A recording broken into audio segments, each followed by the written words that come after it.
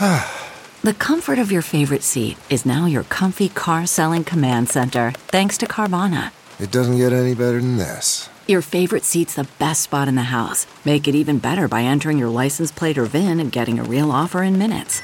There really is no place like home. And speaking of home, Carvana will pick up your car from yours after you finalize your offer. Visit Carvana.com or download the app and sell your car from your comfy place.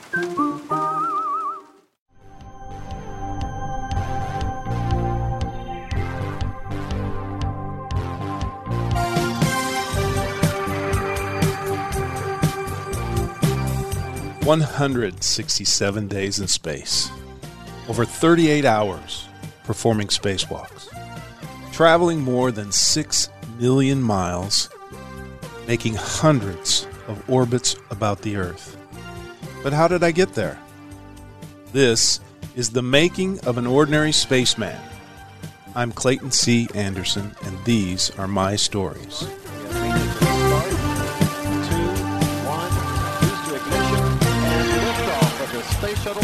Hey everybody out there listening to the latest episode of our podcast, The Making of an Ordinary Spaceman. Today we have a very special guest, a special guest for me, in that we have talked many times about how this podcast seeks to bring to the forefront the idea that I became a successful astronaut, or I became the ordinary spaceman, not because of things that I did exactly, but because of the people who made me the person that I am today. And as part of that story, as part of that buildup to the making of an ordinary spaceman, we want to dial back in time a little bit to when I became a baby engineer at Johnson Space Center with the National Aeronautics and Space Administration. And at that time, walking into the hallowed halls of Building 30 at the Mission Control Area of NASA at JSC, I had some colleagues, some office mates, some people that were my age. We entered into this adventure at approximately the same time, and we spent a lot of quality time together, and we learned a lot together. So today, I'd like to welcome in my latest podcast guest, Mr. Blair Nader, a NASA engineer who has been working there for, I guess, Blair, 30 plus years now? Just past 39 last week. 39 years. Did you ever think you would work for 39 years at the Johnson Space Center? No, I didn't. And I made some financial decisions based on not being here. Well, Blair and I began, I want to say, Blair, we both started about 1983. Is that right? Didn't you come down summer of 1982 for your first internship? My first internship was actually in 81 when I worked in the Data Systems and Analysis Division. And I would come back a year later to work with the folks we worked with in Mission Planning and Analysis Division. And I think you were probably a full-timer in 82, right? I was a full-timer in 82. Yeah, so I was there full-time. Eric was there full-time. And I think we were the first two, and then you were the intern. Yeah. I was the intern. Hey, you got to be careful how you say intern these days, right? It gets a lot of people in a lot of trouble. You're going to get me in trouble. No, I'm not. So, Blair, as we start out today, why don't you tell us a little bit about you, where you're from, how you got to be at NASA, and a little bit about what you're doing today. I grew up in Louisville, Ohio. That's a suburb of Canton, Ohio. You might recognize that from Football Hall of Fame, among other things. In a big ethnic family. My family, from early on, it was made clear I was going to go to college. That was expected. And my family, especially my mom, were big supporters of the space program. They were just very enthusiastic. My mother's still nuts about the program. She called me last week about a launch that I didn't know what she was talking about. I'd been working all week and didn't pick up some. She still follows it avidly. I studied physics at Kent State. Spring break my senior year, through a friend of a friend, I made a contact out here, and I drove down here to talk to them. In your gold Camaro? No, we brought a buddy of mine's Cutlass, Okay. But the Camaro was there. It just didn't come to Houston yet. Okay. No, I came down, and this person that I met with was Dave O'Brien. He ended up safety. He's retired now. Dave spent 3 hours with me, and I thanked him, and I ended up going back home to Ohio, and he sent me an application and talked to people, and hey, you ought to look at this guy. I've talked to him, and the ball got rolling. And at that time, 82 was it was on the front end of the collapse in the Rust Belt. And I was one of only a handful of people in my graduating class in physics that had a job right out of school. I came down here, and it's been a heck of a good time ever since. Yeah, you never left. No, I never left. They're bad days like any other job, but man, this has been a great place to work. Well, excellent. So tell us about what you did as a baby engineer at MPAD, and then jump forward and tell them what you do now. Well, like Clay, I started out working trajectory, figuring out how to get a spacecraft from one point in space to the other. And there's what I'll call close-in work, proximity operations, and then there's longer, miles and miles and miles away work, and that's called rendezvous. I was lucky. I had a taste of both. I think if I remember right, Clay, you really specialized in the prox ops part of that. I got to do a little of both. And I did that for a number of years, and I started to do a lot of what I'll call integration, making the pieces fit together. If everybody is working in silos, hey, my job is propulsion, and hey, my job is computers, and hey, my job is life support, somebody better be looking over the whole thing to go, did you know that he wasn't planning to provide power to your device? Somebody's got to do that. Today they use this, I'm not doing it justice when I say this. Today they use a buzzword, system engineering and integration. And there's a great deal of education that goes into that. Well, I kind of learned it as I went. And that expanded. And I did some project management work. And then I had the opportunity to come over to the flight operations directorate. It was the mission operations directorate then. And I spent years trying to figure out how are we going to assemble and activate the International Space Station that Clay flew on. And then I was lucky enough that I started to move up the ranks a little bit. And I'm now a second line manager. They call that a branch chief. And my people do a lot of technical integration. I have a team that works on the space station. I have a team that works on the commercial crew rockets, both the Boeing and the SpaceX guys.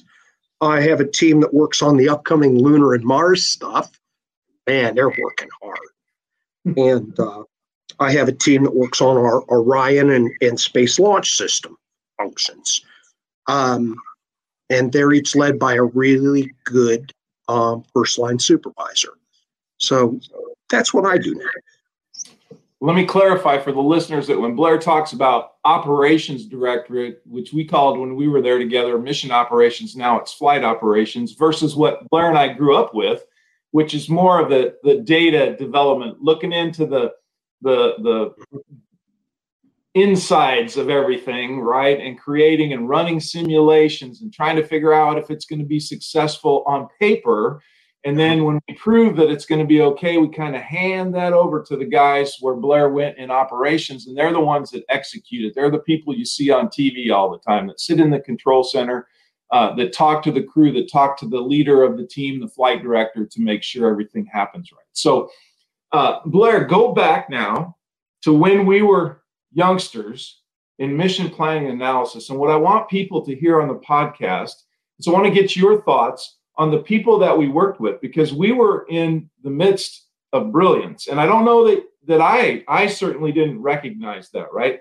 It took me a while to understand that you and I and Eric Von Mitchell and Rick Deppish and Kevin Lewis and the people we grew up with at the Johnson Space Center, we were in the presence of greatness, and maybe we didn't realize that. Yeah, that's true.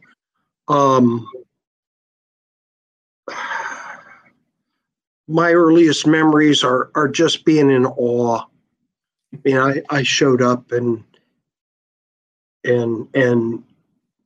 my immediate boss, our immediate boss, Bob Becker, Bob was on leave, so his boss, Ken Young, the branch chief, a guy that he'd be my captain today, Ken came down, and Ken's this 6'4", lanky, stereotypical Texan.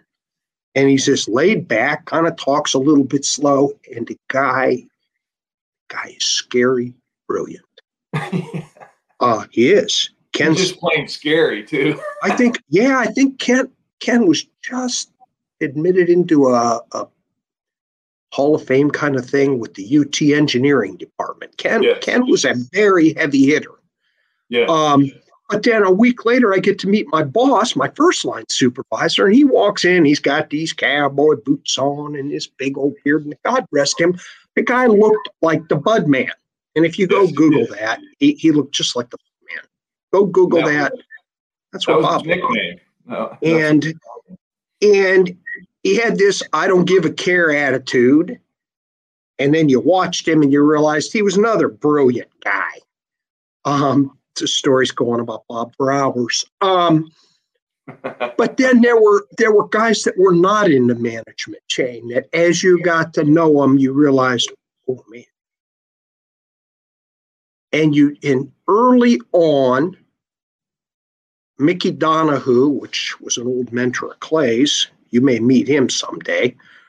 Mickey told me early on, just when you get to thinking you know something, you'll find out there's a whole bunch more you don't know.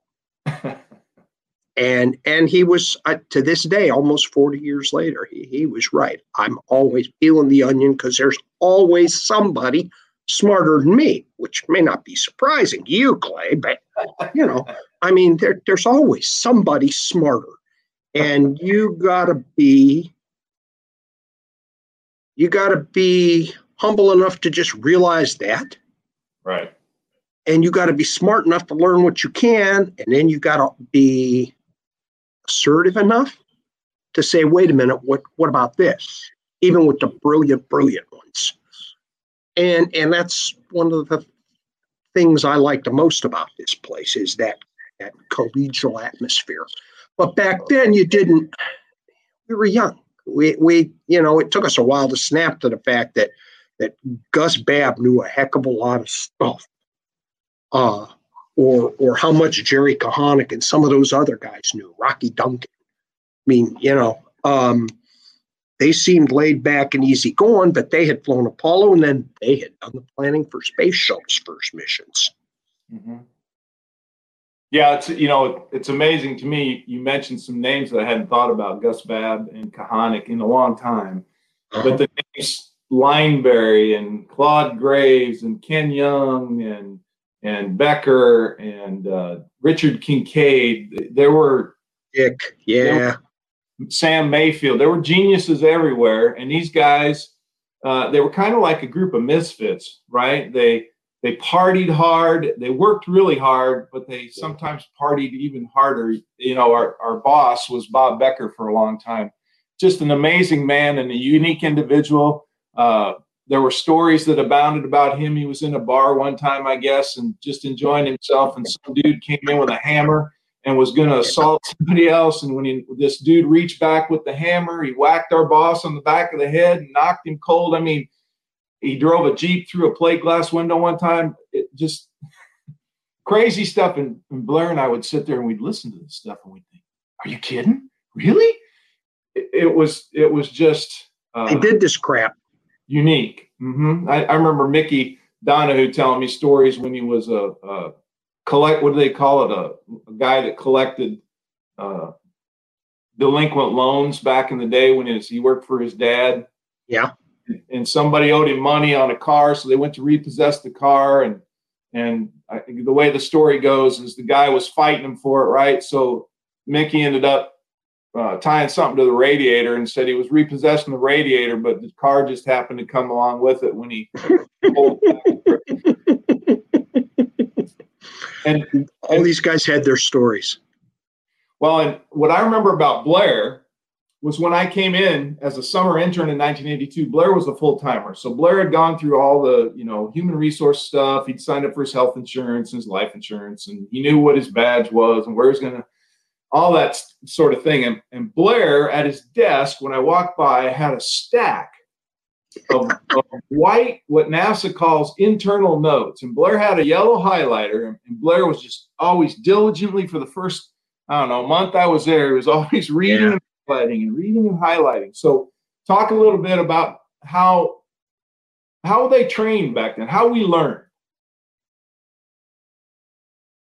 I don't think, in hindsight, I don't think they had thought through how they wanted to train us. And I don't mean that in a critical fashion. These guys came off of Apollo, and then after Apollo, there was a big dearth on hiring. I mean, the agency's budget went way down. And to my knowledge, other than like occasional co-ops, people like Dallas Ives that they picked up. In Iowa State. Yeah. And I don't think they had hired a full-timer in years. Mm-hmm. And so I don't, in the mission ops part of things, the guys who worked in mission control, they had detailed training manuals and all those internal notes and whatnot that showed you here's how stuff works, because those guys had to go certify and work in mission control, which I eventually did, but that was years later. In MPAD, they really hadn't thought that through. So they said, okay, you guys talk to Mickey Donahue, you talk to Al DuPont, you talk to Jim Kirkpatrick, and you guys just figure it out. Let us know if you need help, kind of a thing. And okay, thank God I was young. We were young enough that we were aggressive and we wanted to learn, and we badgered the stink out of them until some of the elders taught us. And some elders were more willing than others. My perception to this day is that early in shuttle, there were still some people protecting their turf. Hey, man, I've got this. I don't want to teach you how to do it. So, okay, well, that's fine. That's how I got into International Space Station. Early on, my very first day at work, I started working on the space station. It was pre-phase A, me and Jerry Bell. And the more the guys, I tried to learn what the guys had to teach me, but I got more and more and more into space station to cut my own niche. And, it's almost 40 years later, I still work on space station. But then we had some really good fortune too, because if you remember, Clay, when we were young, we still had the Blue Suiter unit. Mm-hmm. At one time, the United States Air Force was going to fly shuttles occasionally and fly them themselves. They were going to fly them out of Vandenberg Air Force Base in California. Right. So they sent a unit of really smart people who had been educated on aerospace, and they said, go learn how NASA does its job. And I had the great privilege to work with those people, because some of them, especially by the time they got to be captains or majors, they understood that their job was to bring up younger officers. But some of them also took us under their wing. I mean, Rocky Avento, what a character. This guy from New York City. He was loud and fun, and he was a great guy. But he would always pull me aside and guide me. Uh-huh. We had another Air Force officer. He was a detailee. He wasn't part of the unit. He was in plain clothes. John Wheeler. John ended up a retired colonel from the Air Force. John spent a great deal of time teaching Eric and I think you too, Clay. I had no aerospace background.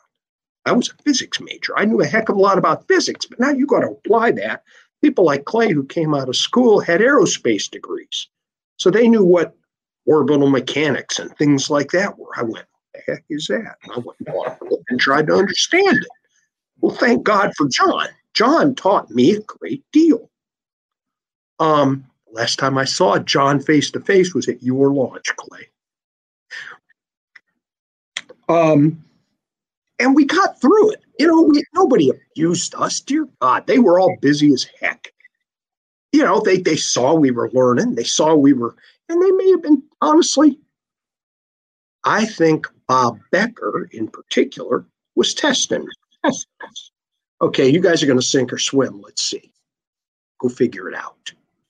Yeah, I can only imagine it. That's how they learned, right? If you think back to the whole situation of space for the United States, it was new. And everybody that came here from the NACA back in those days in Virginia, that then came to Houston, they were all learning on the fly. They were making this stuff up. And I think those guys that we worked with all were part of that. And they expected kind of the same thing from us.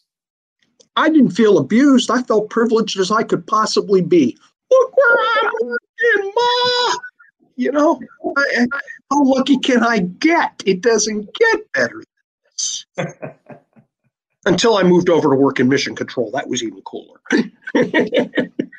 Yeah, I think that as a young engineer myself, I was under the tutelage of a man named Mickey Donahue, he and I became great friends. And, I spent a lot of time with his family as a young person. And he was brilliant in an Alabama sort of way, right? The guy came from South Alabama and was just an amazing person with an amazing heart. But there was competition back then.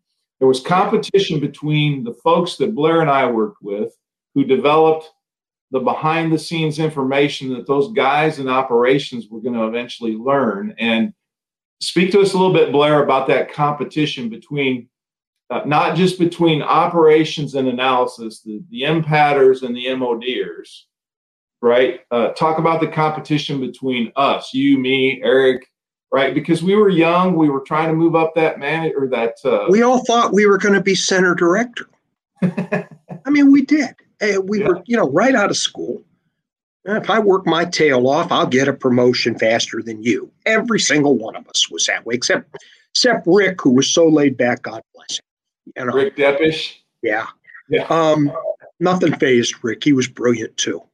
There was competition, but there's competition I think there's competition in any job where you have young people who busted their hump to get through college, and now they're going to go out here and they're going to learn. And there was always you and me and Eric. And I remember, tell me what you remember. Al DuPont ended up our boss. Bob went on to another job. Al's another good friend of Clay's and I. Al was very perceptive. I remember Al had three young stallions in his stable, me, Clay, and Eric Mitchell.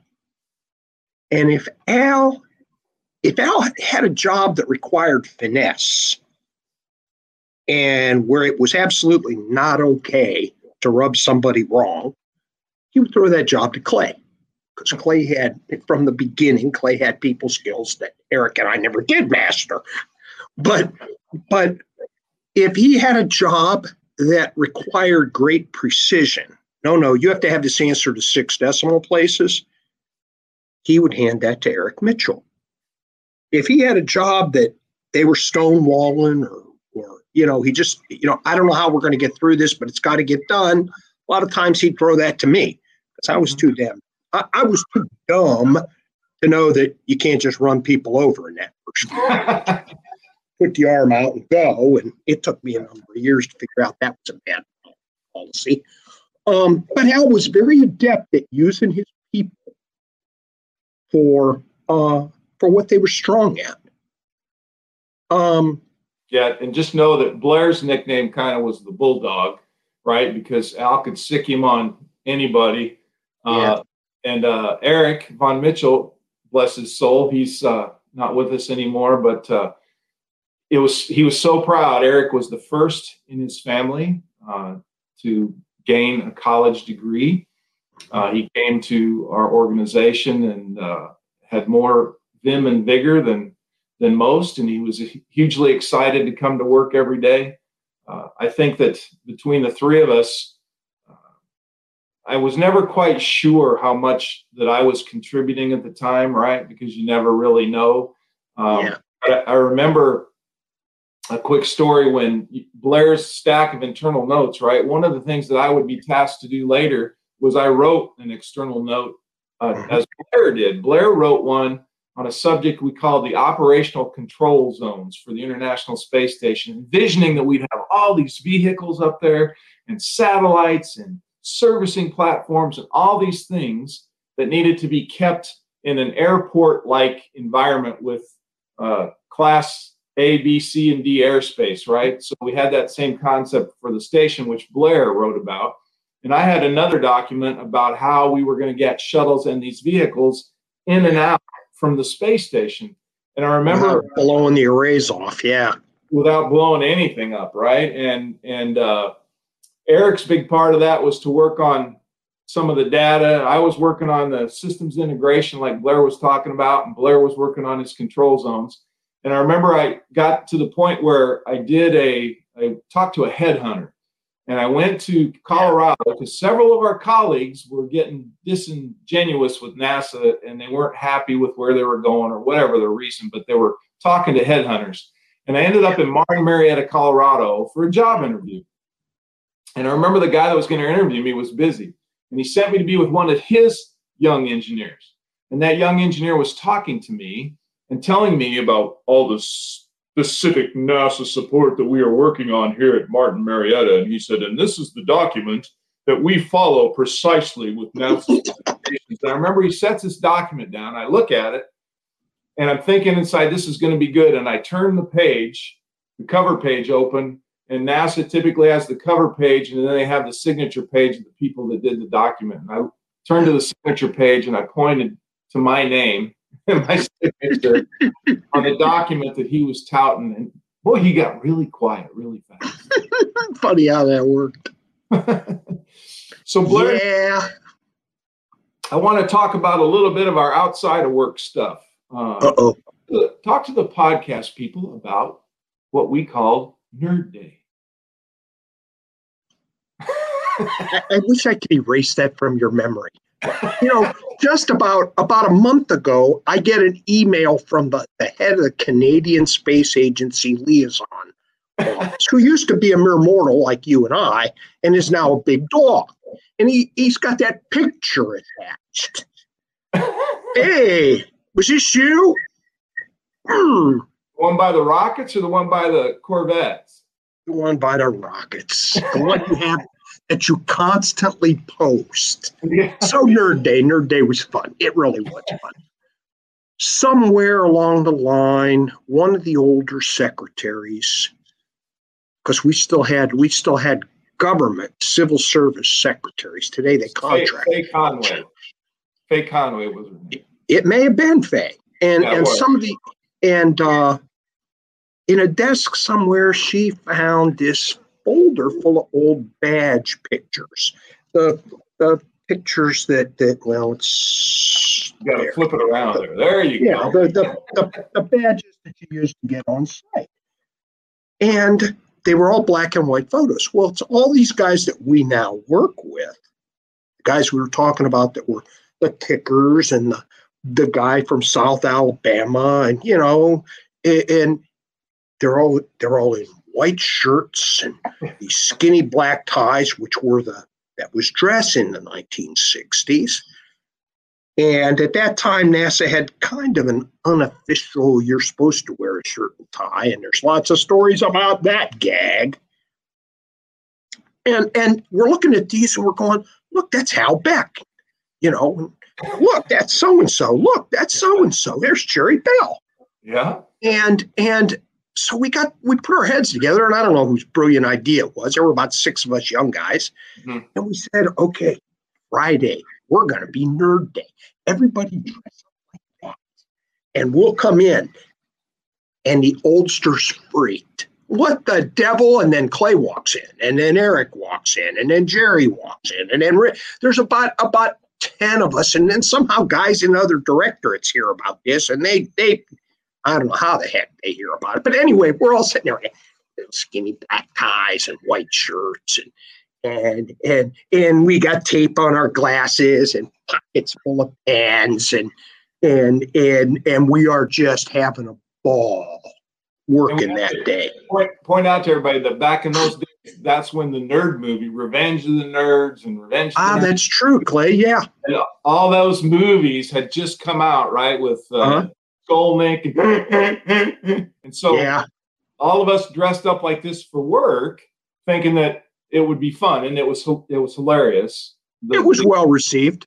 Oh, the older guys loved it. And then we all decided we were going to go have lunch across the street it's a Fuddruckers, and most people are familiar with the Fuddruckers restaurant chain, but we all went over there. We had a table booked out, and we went, and at Fuddruckers, you order your meal and you give them a name, right? And they're going to call the name over the microphone. So all of us decided that we were going to use names of early astronauts, So all of a sudden, we're sitting at our table in our skinny black ties, white shirts, pocket protectors, crazy slacks, high water pants, and they're yelling out names like Neil Armstrong, your order's ready. Gus Grissom, your order's ready. And the people in the restaurant are looking around. Of course, they know where it's coming from because there are a bunch of grown-ups acting like children in nerd costumes. So, but then I want you to tell them about Jay Larkins a little bit later, though, Blair. Can you tell them about that?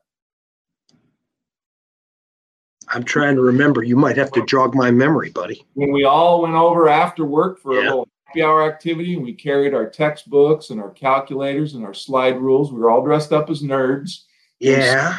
Big table such that we could see the door, and anytime a pretty young lady walked in, all the nerds, just like in the movie, hi, girls.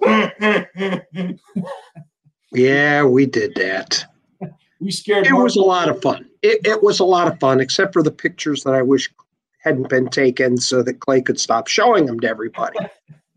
People are getting a kick out of the fact that we were normal. And so now let's tie some of this together, right? We've talked about our history as young engineers. We've talked about a little bit about our relationships with some of these guys. So now if we fast forward a little bit, you have a colleague that you used to work with who's been selected as a United States astronaut.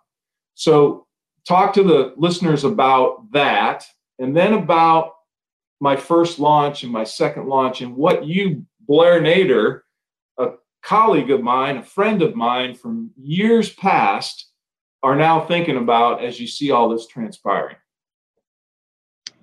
Clay, I can't remember, but it seems like you applied multiple times. 15. You worked really hard to get their attention.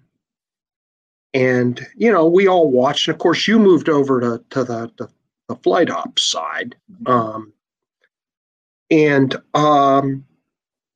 We would watch, and Clay would apply, and we'd all go, come on, go.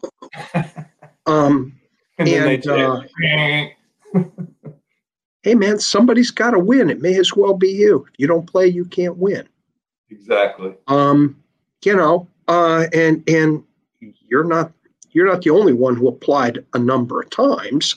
You may hold the record, but I found out that one of the most brilliant astronauts I've ever met applied 4 times. I'm not going to name names, but I went, you?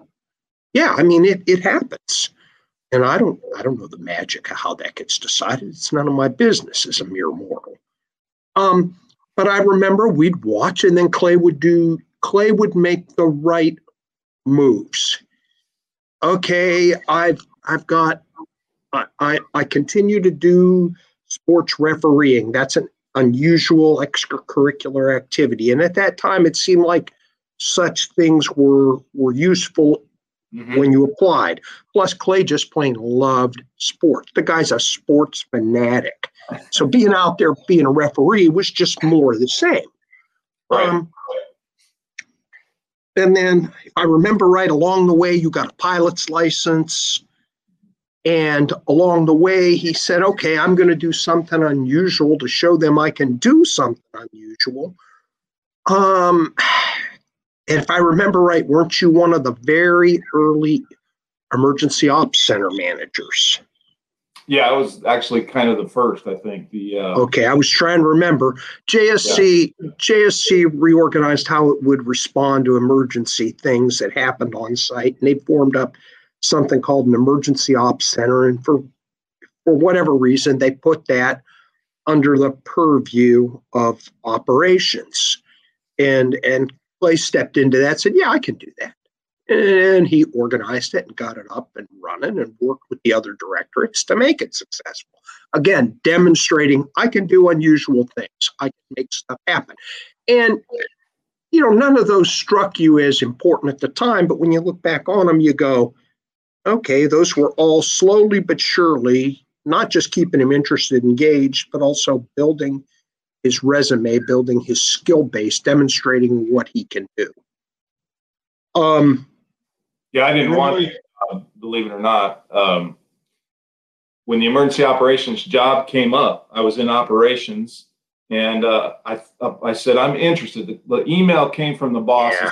Are you anybody interested in this? And I said, yeah, I'm interested. And the next thing I knew, I was in a high-level meeting of another subject, and they said, hey, the center director, George Abbey, wants to talk to you because he wants you to be the new emergency operations center director. I'm like, what? And I didn't.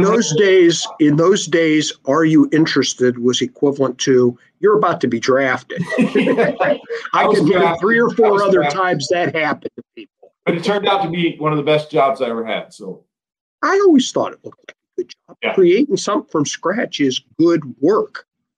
Yes. Look, and get out of my way. Let me solve this hard problem. I'm an engineer. Well, and you did that. Operations was perfect for that, right? Uh-huh. To plan, train, and we say plan, train, fly, but to plan, train, and execute is the perfect mantra for an emergency operations center. And when I got over there, I would learn that they didn't know any of that stuff. And whereas a flight controller has what we call a bold-faced procedure, right? If A happens, you do this, then you do this, then you do this, and then you worry about the details. These guys were reading through phone books of information, trying to give they were 911 call recipients, basically, and they were trying to give advice without having the information. And it also turned out that they had never simulated an emergency ever at the Johnson Space Center, and that's what Mission Ops did. So we began to simulate emergencies. So great job. Sorry, keep going, buddy. No, it was, and then one day the announcement comes out, and we look at that list, and Clay's on there, and everybody goes, yeah. And I'm sure you got flooded with phone calls. I know I was at least a couple of those. And then I'll always remember this really great party. I think it was at your house. Your wife got everybody together who knew you, and we had a going away party because he was leaving the mortal plane and moving up to the 6th floor astronaut office. Astronauts are like superheroes. I mean, you never want to read an astronaut by a resume. You'll feel like the dumbest human being on earth because they're all supermen and superwomen. Some of these people have multiple PhDs. I'm like, really? And Clay was an astronaut, but he was moving up to the it was like in the right stuff, moving to the top of the ziggurat. The rest of us were there supporting. And there was this great party his wife had at their house, and I bet there were 150 people in that house, in the garage, in the backyard. And these were all people who were there because they loved Clay, and they were all really happy for him. And it wasn't just engineers. I mean, it was everybody who knew Dave. Your buddy Dave, who I can't remember his last name, from basketball. David Ward. Yep. That's it. David Ward. And another podcast guest. Okay. Yep. Yeah, that's appropriate. But it was so cool. And Clay's proudly showing off, kind of shyly. He holds up his jumpsuit. It didn't have all the groovy patches because he was a baby duck fan. And everybody's like, ooh, because this is really cool. I mean, here's a regular guy we knew, guy we sat with, guy we drank with, and he has just ascended to the top of the mountain. And then he got to fly. Yeah. I remember you were going, was it 15? Expedition 15? Yeah. I was running a training facility, and Clay came down out of one of the mock-ups after a class, and he saw me and he yelled at me, "Nader, get your butt over here." And I come over, and he comes down these steps, and he puts this Expedition 15 lanyard around my neck. That's lanyard holds your badge, right? Yes, sir. And that may not have seemed like a big deal to anybody else, but I knew this dude. And he had taken a minute to give me one of these very limited edition special small gifts. And I still got it in the desk here somewhere. I wore it for years. And then it was time to fly. And I don't run around with astronauts. This letter shows up at the house. You're invited. Come on down and watch Clay Anderson launch as a launch guest. Cool. Well, my son might have been 10. Yeah. At most. He was 9 or 10. Mm-hmm. And his mama couldn't get off work. And so I took a week off work, and me and my boy went to Florida. And there we hooked up with all these old guys that Clay and I knew from the Optimist Club and other places over the years. And we're sitting there watching this launch.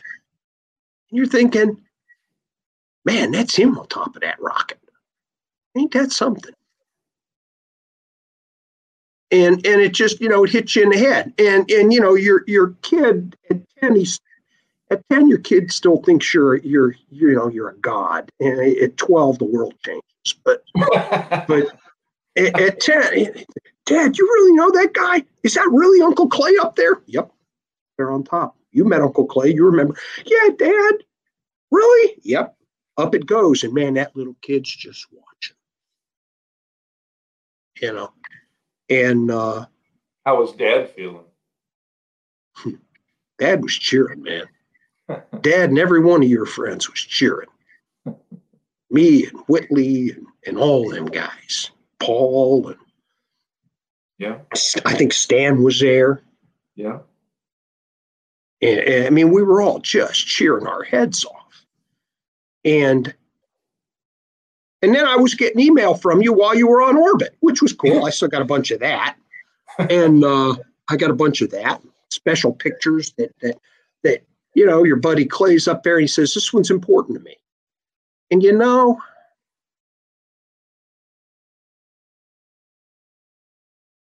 I wish your dad could have seen that. Yeah.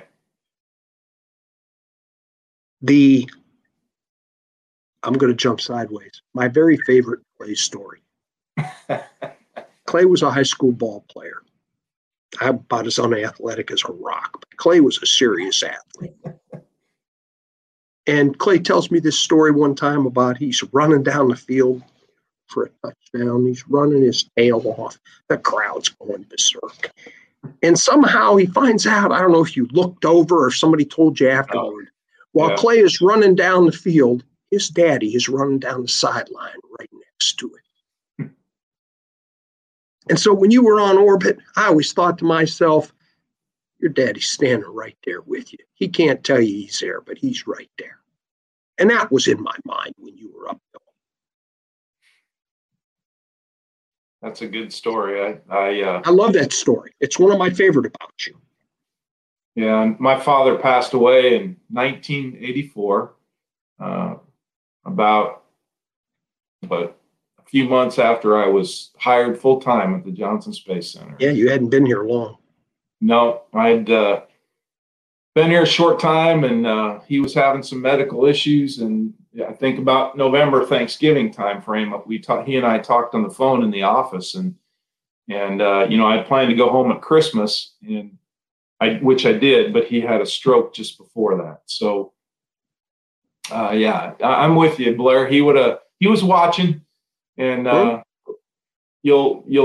those of you listening to the Making of an Ordinary Spaceman podcasts, Susan and I, my wife, do an episode where we talk about a butterfly on the launch pad when we did our spouse pad tour before I launched for the first time. And we're pretty sure that was Dad fluttering around our head on the launch pad. So hopefully folks will continue to listen and catch that podcast episode as well. So do you have any other favorite Clay stories as we went through life, as we went through astronauting, or as we went through Christmas tree sales with the Clear Lake Noon Optimist Club over by Highway 3 and NASA Road 1?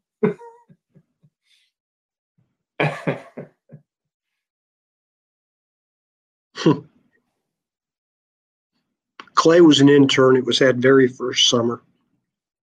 Eric and I were right out of school. Eric was a mechanical engineer. Right. And he fancied himself an inventor. He wanted to be an inventor. God bless him. I loved Eric. I miss him terribly. And he would have these ideas, and he'd draw them for us on the board. And one day, he has an idea that he calls the cat vac. Oh, God, yes. I forgot about I told this story at his funeral, so it's okay to tell it on the podcast. Eric's telling me about it. Well, Blair, Clay and I are sitting there. He says, Blair, he says, you know how your cat sheds hair all over the place? I said, yeah, I had cats growing up. I get that.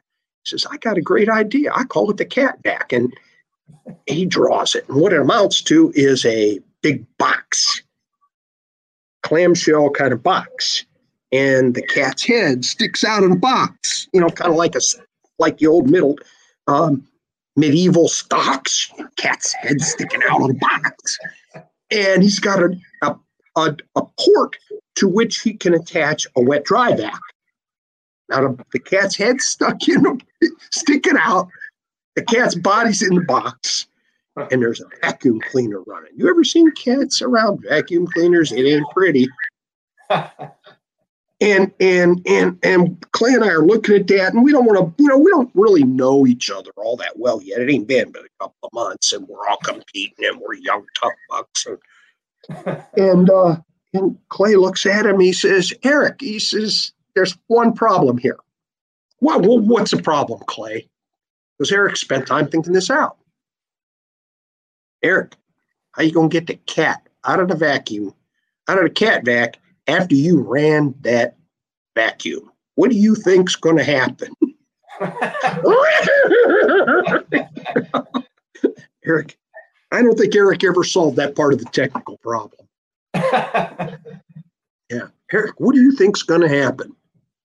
Oh, yeah. I totally forgotten about that story. Oh, I love that story. It was like, yeah. Oh, other stories. God, there's so many good ones. Well, what'd you think? What were you thinking when I did my first spacewalk? Did you have any thoughts then? Were you watching it all? I know spacewalks are really, really boring and they're long, and I totally get that most people. I was thinking, be careful, dummy. Be real careful. Because you guys make it look easy, but I understand how much doggone work goes into learning to do that. I also understand that, try as hard as we can. Spacewalking's dangerous, and you got to be careful. You got to think. And that's why you train so hard. I was thinking, be careful, dummy. That's all I was thinking. Well, as I went out the hatch that morning, my first spacewalk, right? And I was going out with a Russian cosmonaut whose English was probably a skosh better than my Russian, right? But between the two of us, we were going to Runglish our way through this spacewalk, right? And I'm the lead, the EV1, they call it. And I go out first and I hook up our safety tethers, right? And the week prior, the month prior, Fyodor had done 2 spacewalks with my crewmate, Oleg Kotov, right? 2 Russian spacewalks. And they were rookies, so now he's an expert. And I remember him floating by me in the lab module when I was working. He'd say, Clay, spacewalk, go slow, be careful. And I'd say, good advice, Fyodor, thanks. And then he'd fly off, right? A couple days later, he'd come back and he'd go, Clay, spacewalk coming. Remember, go slow, be careful, right? Yes, sir, I got it. So I poke out of the hatch. I hook my safety tethers up. Everything's good. Fyodor's head is up in the hatch. He's still in the airlock, and he's handing me stuff out, and I'm clipping it in the places we're supposed to hand it. And he finally comes out. His safety tethers are all hooked, and I'm messing with something, and I look up, and he's gone. He's gone. I don't know where he went. He took off, and so not sure of what to do. In my best Russian possible, I said, Fyodor, остановиться час, stop now. And then I said, нам нужно делать вместе. We need to do it together. I had no idea if it was going to work, but a few minutes later, here he comes, crawling back down so I could at least see him, right? Because spacewalking is the ultimate team thing, right? It's like scuba diving. You got to have a partner and you got to watch each other and do those things. So, Blair, as we come to the end of this podcast episode, I want to say thank you, first of all, for agreeing to be a guest and fighting through the NASA red tape that allowed us to do this podcast and put it out there for people to listen to. But I also want people to know how grateful I am to guys like Blair. I love this man. Our lives, we were tightly intertwined as young engineers, but then as life goes on, you kind of separate apart, you do your own thing for a while, and hopefully you come back together. Mm-hmm. And it's kind of an ebb and flow of contact. And since I've retired, Blair and I have had lunch a few times together, which is always great to catch up. He has a wonderful family. And I just want to say thank you to you for being a part of this, because the making of an ordinary spaceman, this ordinary spaceman, would never have been possible without the influences, the friendship, and the activities and things that you and I did together as young engineers. I want everyone out there listening to know that this is a pretty special guy right here. There's one more thing I want to say for people listening. You hear him use the phrase, the ordinary astronaut. He's more ordinary than you realize. This is a guy who climbed as high as you can climb and never forgot the little people along the way. And I mean, whatever I am to you, Clay, okay, I'm honored. But I remember when my son and I were flying to your first launch, and we're in the airport, and I run into two long retired NASA admin officers. And admin officers were almost always, in those days, they were almost always extremely senior civil service secretaries who they knew everything. They could make anything happen. Anything from the simplest piece of paper to getting you approval for XYZ. They were amazing human beings who never got enough credit. And there's these two individuals who were long retired.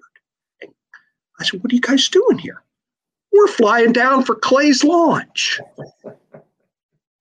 Now, admin officers never got enough credit for what they were doing. But Clay remembered them. And Clay invited them.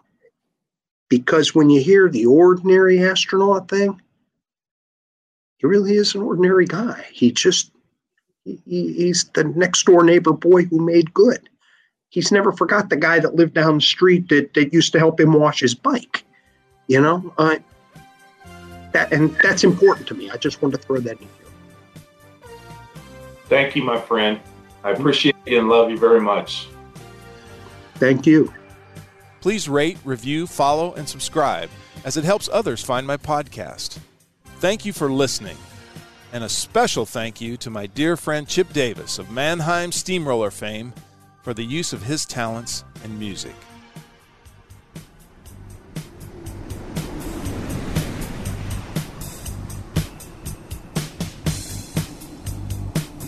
a Huda Media production.